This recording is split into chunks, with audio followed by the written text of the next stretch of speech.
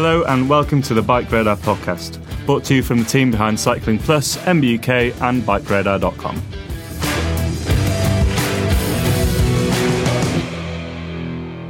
Hi and welcome to the latest of the regularly irregular BikeRadar meets. I'm Warren, the Senior Tech Editor for all things road over here at BikeRadar.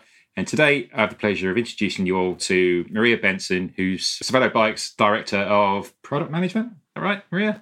Yep, that's correct. Okay. I guess I should say good morning because you're joining us from sunny California, whereas I'm in dingy Wiltshire late on a Friday evening. So what I've got you here today to talk about it's a bit of a double whammy, really. First up, it's about the recently launched the Cervélo 5 gravel bike, which I've been spending plenty of time on recently. And then we also had the announcement that your other newest bike, the Caledonia 5, has taken BikeRadar and Cycling Plus's Endurance Bike of the Year title. And that's not something I'd ever have thought about Cervélo winning in the past. So I guess that comes to my first point is, where do you see the future of road bikes for Cervélo, especially as Cervélo practically invented the aero road genre? You guys have got form in coming up with new concepts, new genres, as it were. Yeah, I think this is a really, in my view, a very exciting time to be part of a road bike specific brand. The definition of being a roadie is definitely changed a lot, let's say, over the last handful of years. Whereas it doesn't just mean anymore that you're a racer or not a racer.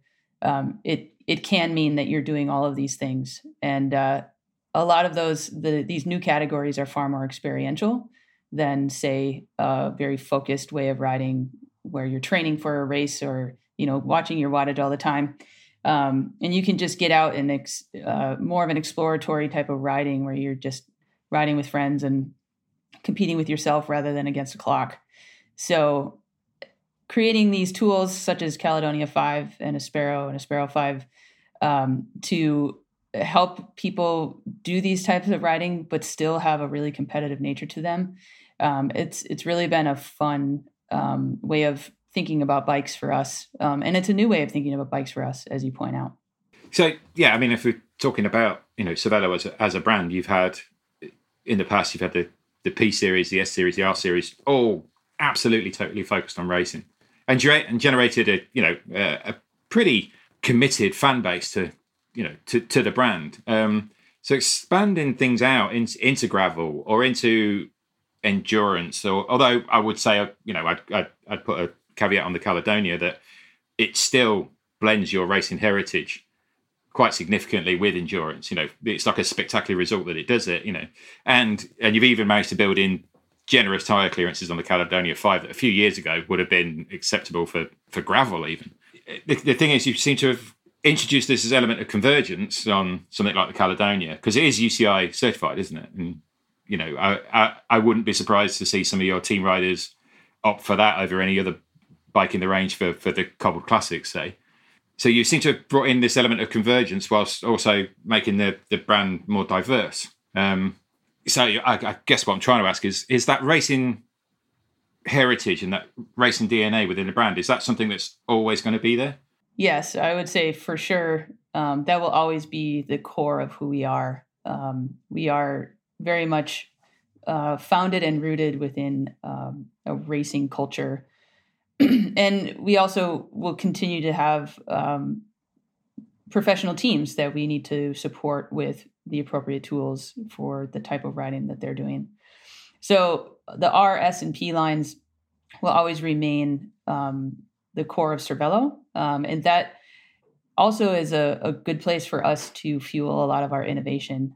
So this is really where the pointy end of the spear will lie when it comes into research and development of new technologies and offering unrealized gains from the past to these sponsored riders and helping them gain, marginal seconds at this point, right? Because finding gains is becoming more and more difficult across the board. Yeah, I mean, that brings it back to the kind of the aerodynamics, which always been a key element in Cervélo design. With the P series is just solely about that, and then you've got the S, which brought all of that aero knowledge to drop bar road bikes, but then even the R series has got lots and lots of aero going on just to make that bike the balance between lightness and efficiency. So what I think is really interesting is now with the original Aspero, but even more so, it's kind of doubled down on it with the Aspero 5. So I guess the thing is, how important do you see aerodynamics in something, as you say, experiential like gravel? Yeah, I mean, if someone said that you could gain a few watts just because the shape is different, you'd probably take it, right? Like having a tool that gives you an advantage over a different tool, I don't see why that wouldn't be important, right? So when it comes to aerodynamics in gravel specifically, I mean, a lot of events and just the way people are riding are not within a tight peloton where you're tucked inside the middle of it. So, you're exposed to the wind and the elements. So having some free watts, so to speak, can be an advantage even within a gravel space. It doesn't have to be just because you're chasing a clock or competing against somebody on a professional level. I mean, I guess you could argue, with that kind of reasoning that aerodynamics could be considered even more important on gravel, where it tends to be more of a solo affair, even if you are in a big event. You don't tend to get echelons when you're riding across a dirt trail. So maybe the scale of the advantage is maybe more realized. Yeah, and I guess on that, then it's that other kind of cornerstone of Cervélo's design history is lightweight. You're the brand that had the groundbreaking things like the Project California and the R5 SL or these bikes that just blew carbon fiber kind of lightweight design out of the water. So and you can see that with the Aspero 5. It's it's a light gravel bike.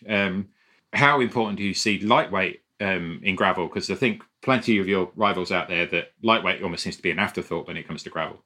Yeah, I think similarly to the importance of aerodynamics, you would take the advantage if you were offered it, right? So carrying less mass with you, particularly when going uphill, is an advantage over something that has more mass.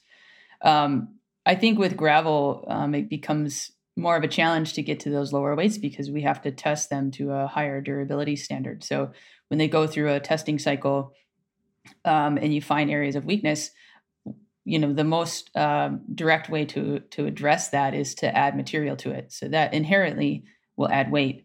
So it took a lot of iterations and focus to be able to hone in on these areas without adding too much material and give us a pretty decent weight reduction over the previous. And I think the other sort of key thing that I've seen on this new generation of bikes, starting with the Caledonia 5, I guess actually really starting with the S5 and then going to the Caledonia 5 and now the Aspero 5, is, historically, Cervélo was always considered a frame set brand. You did these incredible aero designs and then allowed people just to build them however they really wanted. I mean, for many, many years over here in the UK, Cervélo was effectively a frame-only business, Still had a huge following, but people were building their bikes up. Now it just seems to be a little bit more holistic. With the Aspero 5, you've got the ST32 stem and that ABO 9F bar, which are designed to work together, designed to integrate into the front of the bike. And then there's your kind of sister company now, Reserve Wheels, that you seem to have this. It now seems to be becoming a more holistic package. Is that another future direction that you think Cervélo will take? Yeah, definitely. I think the era that you're talking about with mainly a frame set business was mostly because that was where the development was focused, right? But we get to a point where the advantage becomes harder to find when you're not taking into account the entire system. So we've been able to design full systems, as you state, like handlebar, stem, C-post, and now with the wheel system, we can create a full package that has the greatest advantage, and not only from a performance standpoint, but also feature-wise. So, the overall design of the bike can be well thought out from every point of the bike. So by the time you take it out of the box, we've touched and designed every possible part of the bike. No, I think that completely works. I mean, it suggests that that's I guess not necessarily a financial investment, but it takes a much more focused investment in talent and in people. Because I think one of the building blocks of Cervélo's latest design is you guys talk about it a lot when you're presenting bikes to guys like me. Things like the Cervélo tube library, which if you can explain to the listeners exactly what that is, this is information gained from years of experience.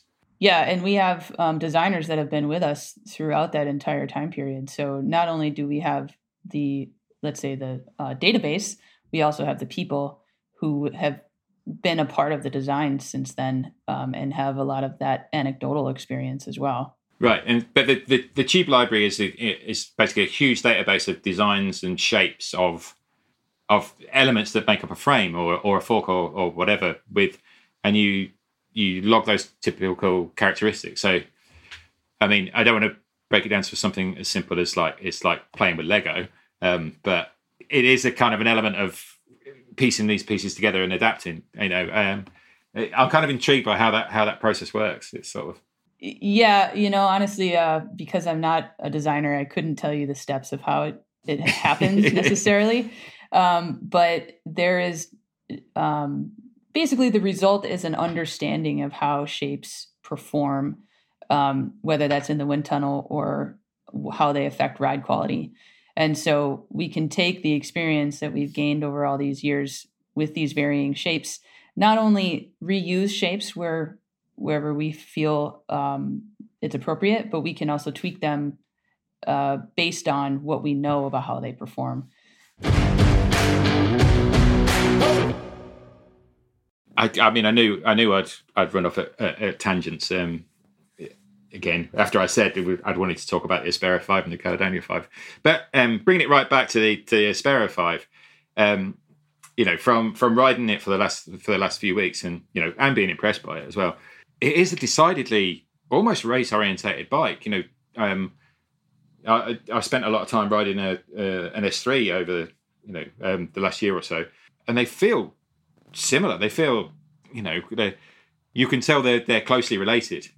Do Cervélo see gravel as a fast sport? Because I think gravel, although it's hugely well established now, it's still got this hard to define aspect to it. There's the adventure touring, bikepacking kind of whole scene, and then there's the fast events like Dirty Kansas type things. So I'm assuming that the Aspero and the Aspero 5 are aimed squarely at that. It's about fast fun, really.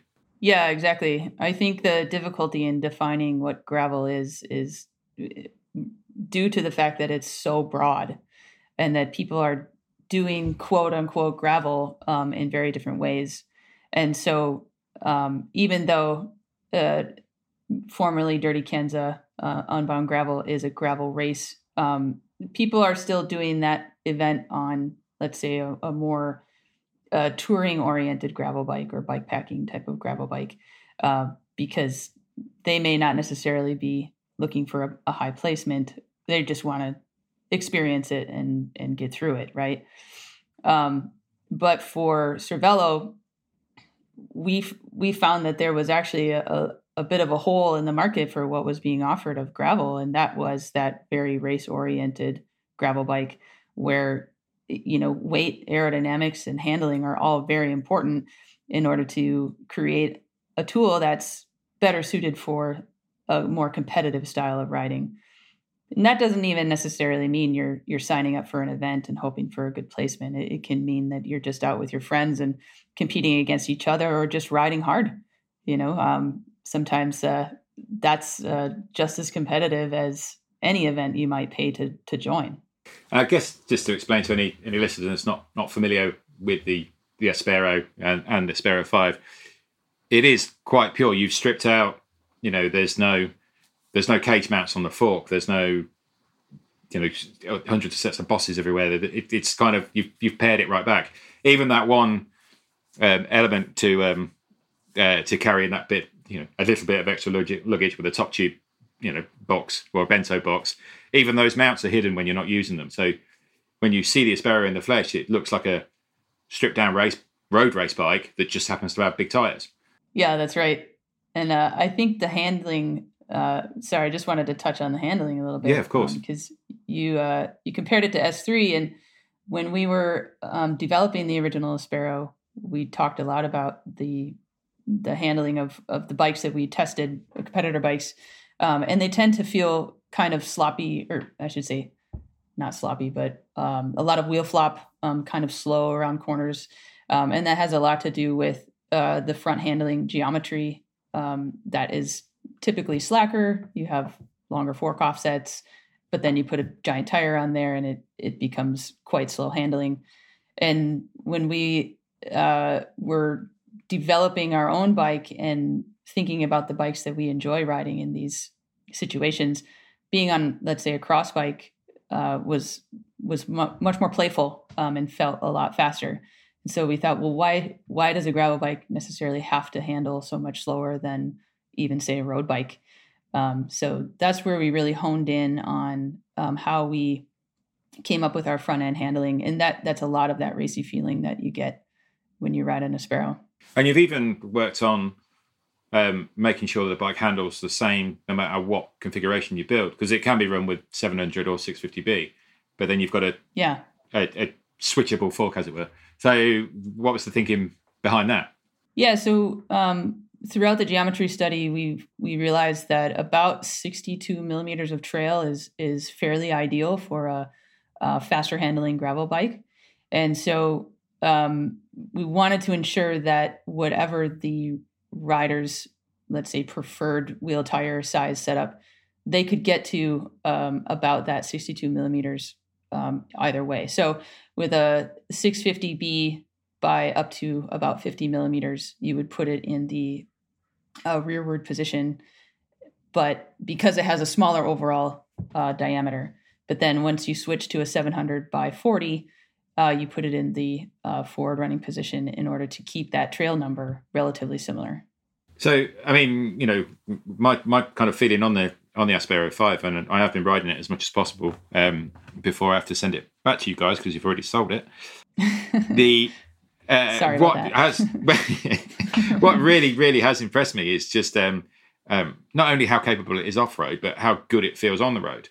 You know, to the point where, you know, I'm sort of, you know, running around my head and it's like, wow, if I absolutely could only ever have the one bike, then this bike with two sets of wheels would be fantastic. You know, I've ridden with friends, and they've been on, you know, pure road bikes, and I've been riding that 5 with its Panaracer Gravel Kings on it, and not being left behind, just staying with them, and so I'm thinking, well, if this had proper road tires on it, then, you know, this is, you know, quite a punchy little bike. You know, do you ever worry that by making a bike as versatile as the Aspero or as versatile as the Caledonia, do you ever think, oh my God, we might be steering people away from, you know, multiple ownership, as it were? So there's definitely a lot of crossover, and we intentionally ensured that we drew a pretty clear line between a road bike and a gravel bike, and that specifically being Caledonia and Aspero. There are some geometry compromises if you were to put a road tire on the Aspero and ride it as a road bike. And for a lot of people, maybe that isn't necessarily too much of a compromise and they're okay with it. But you affect things like overall wheelbase, bottom bracket height. You know, you can't really change those or put them, let's say, into the more appropriate position, even just with that front flip chip. So you definitely get a more appropriate handling bike with the Caledonia on pavement with road tires due to those things that you can't adjust after the fact. So, and definitely tire clearance for sure, right? Caledonia, you can do some light gravel on that bike, but you definitely get over your head on that one. Well, I think we've covered both the Caledonia and the Aspero pretty comprehensively there. I mean, I guess it would be remiss of me to ask. You're not going to tell me, but you know, what's next? Yeah, I can't tell you specifically, but I can tell you that we're on let's say a path that you're started to already see the initial directions of with these two bikes. We really want to embrace this sort of more diverse way of thinking about being a road cyclist, and experiencing all of these different ways of riding a quote road bike. So I think in the past we've been very focused on those SR and P lines, which will remain focused on those, but we're definitely going to open up that vision a bit and make sure that we're capturing all kinds of road riders and not just these very specific ones. I mean, I guess when it comes to that kind of, if I think of, PR and S, I'm kind of thinking like pro, they're almost like pro series kind of. Yeah. They're the bikes you'll see in the big races. And we've seen some kind of semblance of a few of your rivals, as it were. I'm thinking specifically here, Specialized and perhaps Merida at the same time, where they've taken that kind of their equivalents of your R and S line, so for Specialized, the Tarmac and the Venge, and basically converged them, made one bike from the two genres. Merida have done a very similar thing with the latest Reacto, where they've brought in elements of lightweight and almost like backed off a little bit on the aero, although they won't like me saying that. Do you see that as the way forward, or are you absolutely committed to having that lightweight bike for the mountains and that fast bike for the rolling stages sort of thing? Yeah, I think at those, what I would call the pointy end of innovation, there are gains that are uncompromised when you maintain that more differentiated approach to these different categories.